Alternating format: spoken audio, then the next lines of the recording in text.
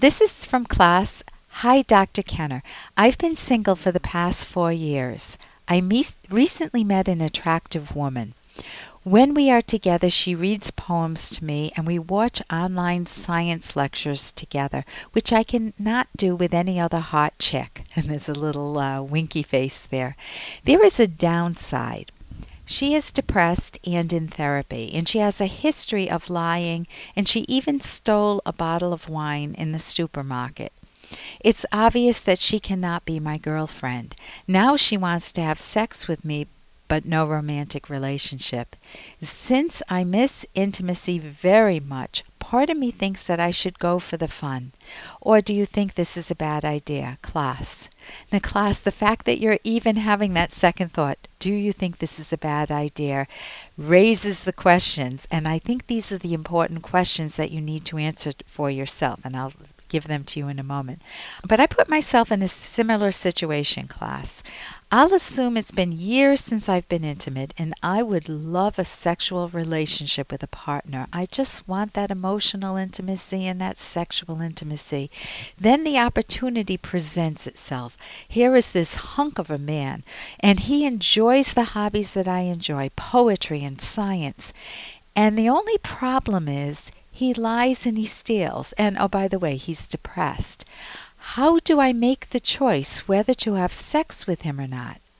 So first, there's some value in it, right? That's what I'm experiencing. So if I look at it just on the surface level, finally I have an opportunity to have sex with someone who is a hunk, who's attractive. And we do share some values. He likes poetry and science, and we seem to value one another. All of a sudden, my mind shoots up a bunch of little question marks. Do we value one another? And do I value him? I know he's a liar. I know he's a thief. Does he truly value poetry and science, or is he conning me? Is he lying to me? Am I just a conquest to make him feel better about his own bad character? So all these questions are now coming to my mind. What would happen if I had sex with him? Would I feel satisfied afterwards? Would I feel like a fool or ashamed of myself? So it raises a lot of legitimate questions, and I think you need to let yourself explore your own thoughts. Is this a bad idea? And then you want to give yourself an alternative, because it isn't just this one woman, Vicky Vava Varum, or no one. What is the alternative for you? So number one, it's important to judge the moral character of the person that you're considering being intimate with. Does she have any diseases? Let alone, you got the moral stuff going on, but is she going to lie? And who knows? Will she get pregnant? Will she pretend she's on the pill and she isn't on the pill? And this is all apart from the part of how you feel about yourself on being connected with someone who you truly don't admire deep down. I mean, superficially, yes, she's attractive. So you're already starting to explore your doubts. You want to continue with that, because in my book, lying and stealing are both deal breakers. And in my book also, good looks, a hunk or a hot chick, cannot override bad character. And you also want to be very careful. I've seen this with couples in therapy a lot. You want to be careful not getting too emotionally connected to someone, thinking you can fix their bad character and rescue them, because that rarely works, and it usually leads to a very painful road for the healthier person. So what is the alternative? Well, you want a sexual relationship, and that's healthy. And after 4 years, my gosh, it sounds like it would be a good goal for yourself to find a romantic partner. And I don't mean just a sexual partner, because that's not going to be what I assume you're looking for. So if you're looking for someone who admires your character and whose character you admire, and you can feel that emotional intimacy with, not just faking it with one another. So here's what I recommend, that you meet women of better character. You could join a poetry group. You could get involved with activities related to the sciences you enjoy that might also afford meeting better candidates for romantic partners. There are so many ways to meet people nowadays. For example, I met my husband on a blind date. My daughter met her husband online, and my son, through his hobby, dancing, met his lifetime partner.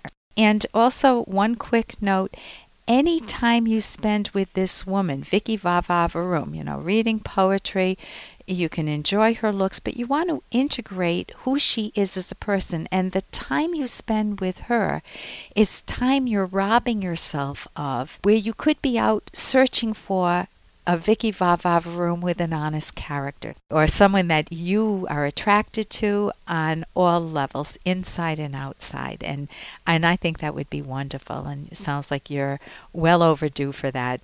So for more guidance on dating and finding a better partner, and even for sexual choices, I highly recommend a book that I wrote, I'm proud of it, with Dr. Ed Locke, and it's The Selfish Path to Romance: How to Love with Passion and Reason. And when we use the word selfish, that's a pretty provocative title. My parents have a hard time saying, my daughter wrote a book on romance. Yeah, what is it? The Selfish Path to Romance. They must whisper it very silently. We do not mean the mean, rotten way to romance. We do not mean the my way or the highway way to romance. We mean the self-respect, self-esteem, self-nurturing. By selfish, we mean valuing your moral character, valuing your life, valuing your love relationship, finding someone who's your moral soulmate, who feels like a mirror of the way you come at the world. And that type of selfishness is so healthy. In fact, I learned not to run away from the word selfish from my favorite author, Ayn Rand, who wrote Atlas Shrugged and The Fountainhead, books that have changed my life and many people's lives. So again, the book that I recommend that you can get on Amazon, you can even read the first chapter for free, is The Selfish Path to Romance: How to Love with Passion and Reason. And my co-author is Dr. Ed Locke, who is world-renowned on goal setting. And then you can learn how to value yourself too. If you feel like you're always putting yourself down, you want to turn that around. You want to say, I matter to myself. And that doesn't mean I'll ever take advantage of anyone else, but I won't become a doormat. I won't live in the shadows of others either. I'll give myself a voice, an assertive voice, not an aggressive voice, and I will be able to live my life more enjoyably. And that's the type of selfish that is very healthy. So you can get the book, and you can also go to my website, drkenner.com. That's drkenner.com, and I've got books I recommend, articles I've written, and podcasts that you can listen to.